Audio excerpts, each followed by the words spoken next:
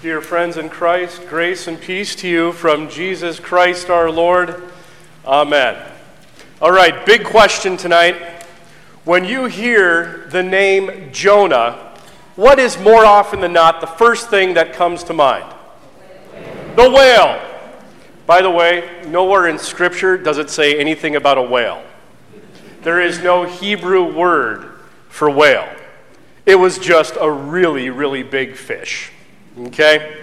So, the reason I ask that is because we often think of the big whale, the big fish. But the truth of the matter is the book of Jonah, in its only 4 chapters, has a tremendous amount to offer you and me. It is an absolutely gorgeous and beautiful story. In fact, it is a very short story. And this book of Jonah ties in beautifully with the season of Lent. Pastor Westermeyer touched on that last Wednesday on Ash Wednesday. And so here we are tonight, the first Wednesday of our midweek Lenten worship services, and we're hearing from chapter 1, the story of Jonah. If you want to follow along, I invite you to turn to page 844 in your pew Bible, and there you will find under the heading of Jonah that Jonah tries to run from God. Now, the book of Jonah is divided into 4 chapters, or in many ways, 4 scenes, if you will. And tonight, we just heard scene 1. The book of Jonah is filled with the language of satire. It is a narrative that uses satire, using historical figures to point out their many flaws, with the hope then that the reader, the listener, will also then take inventory of their own flaws as well. And so, beginning in scene 1, what we just heard Pastor Matheson read, God calls Jonah to go preach against evil and injustice in the city of Nineveh. Now, just a little background on Nineveh. Nineveh was the absolute worst, most murderous pagan city in the ancient world. It was not any place that you or I would like to be. In fact, the city of Nineveh, the way in which they went about punishing people was absolutely horrific. It was absolutely gruesome, to say the least.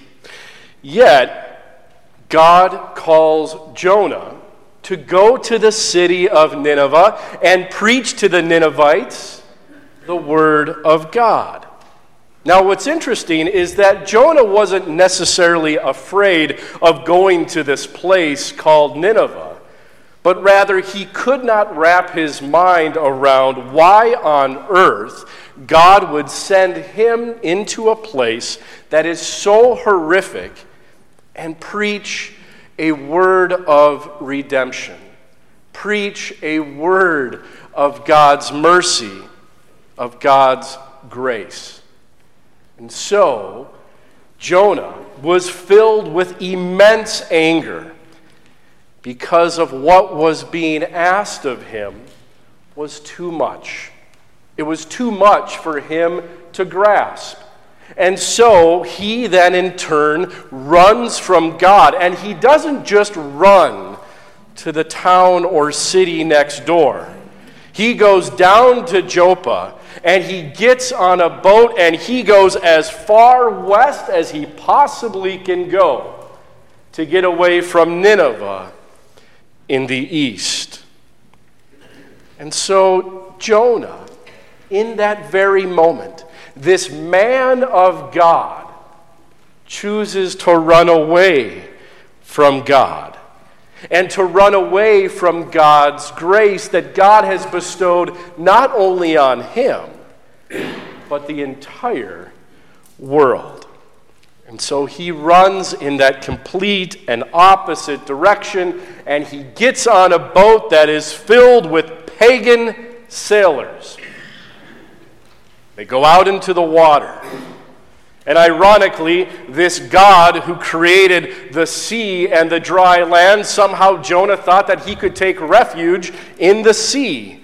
But what does God do? Sends a big storm.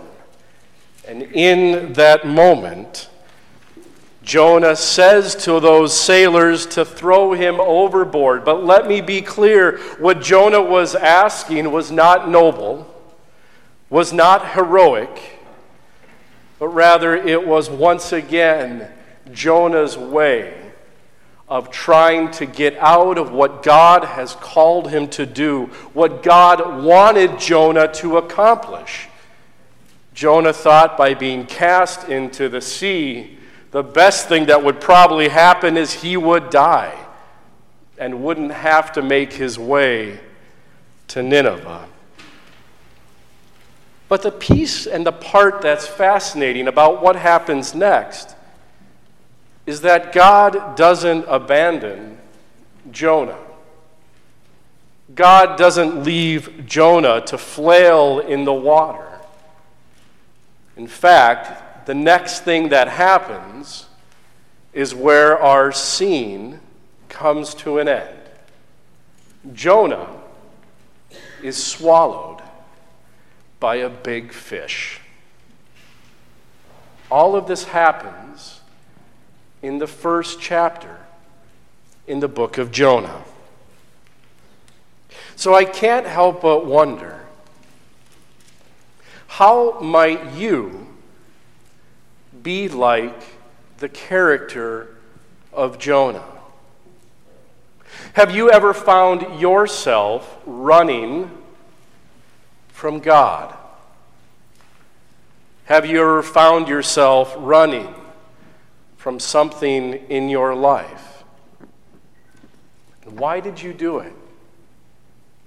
Why did you seek to run? Why did you seek to turn and go the other way and get as far away as possible from whatever it is that is causing you anger?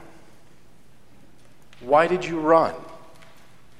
And there's all sorts of reasons as to why we run. There are times perhaps we run from God because we feel that there is too much required of us to do in this thing called life. There are times where we may feel like God is asking too much of us, where we may feel as if God is ignoring us or has abandoned us or has not listened to our cries when we have lifted them up in prayer. There are all sorts of reasons as to why we run. Why we run from God and run from one another.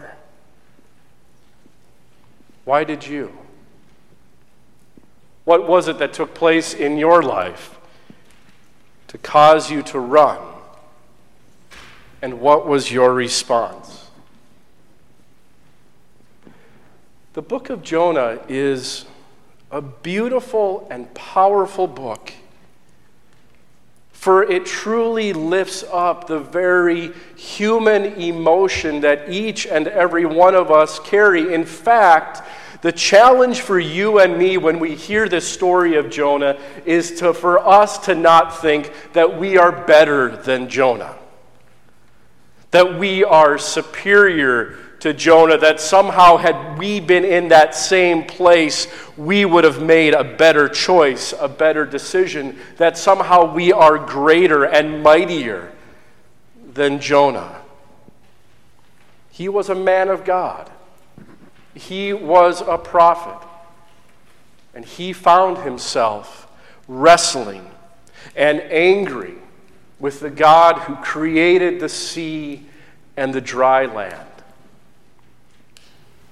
So in the coming weeks, as we continue to unpack the story of Jonah, my challenge to you is this. Where do you see yourself in the story? How might you have run at one point in your life from something that has made you incredibly uncomfortable? wanting you to run because it required too much of you. Where do you see yourself in the story of Jonah?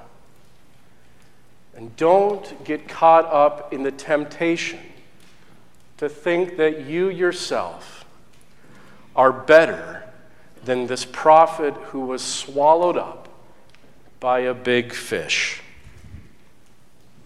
After all, it is in Jonah that our character flaws as well are magnified tenfold. And so perhaps knowing this, who knows? Who knows? Perhaps we too then will be able to see the wideness of God's grace, not just for us, but for the entire world. Let it be so. Amen.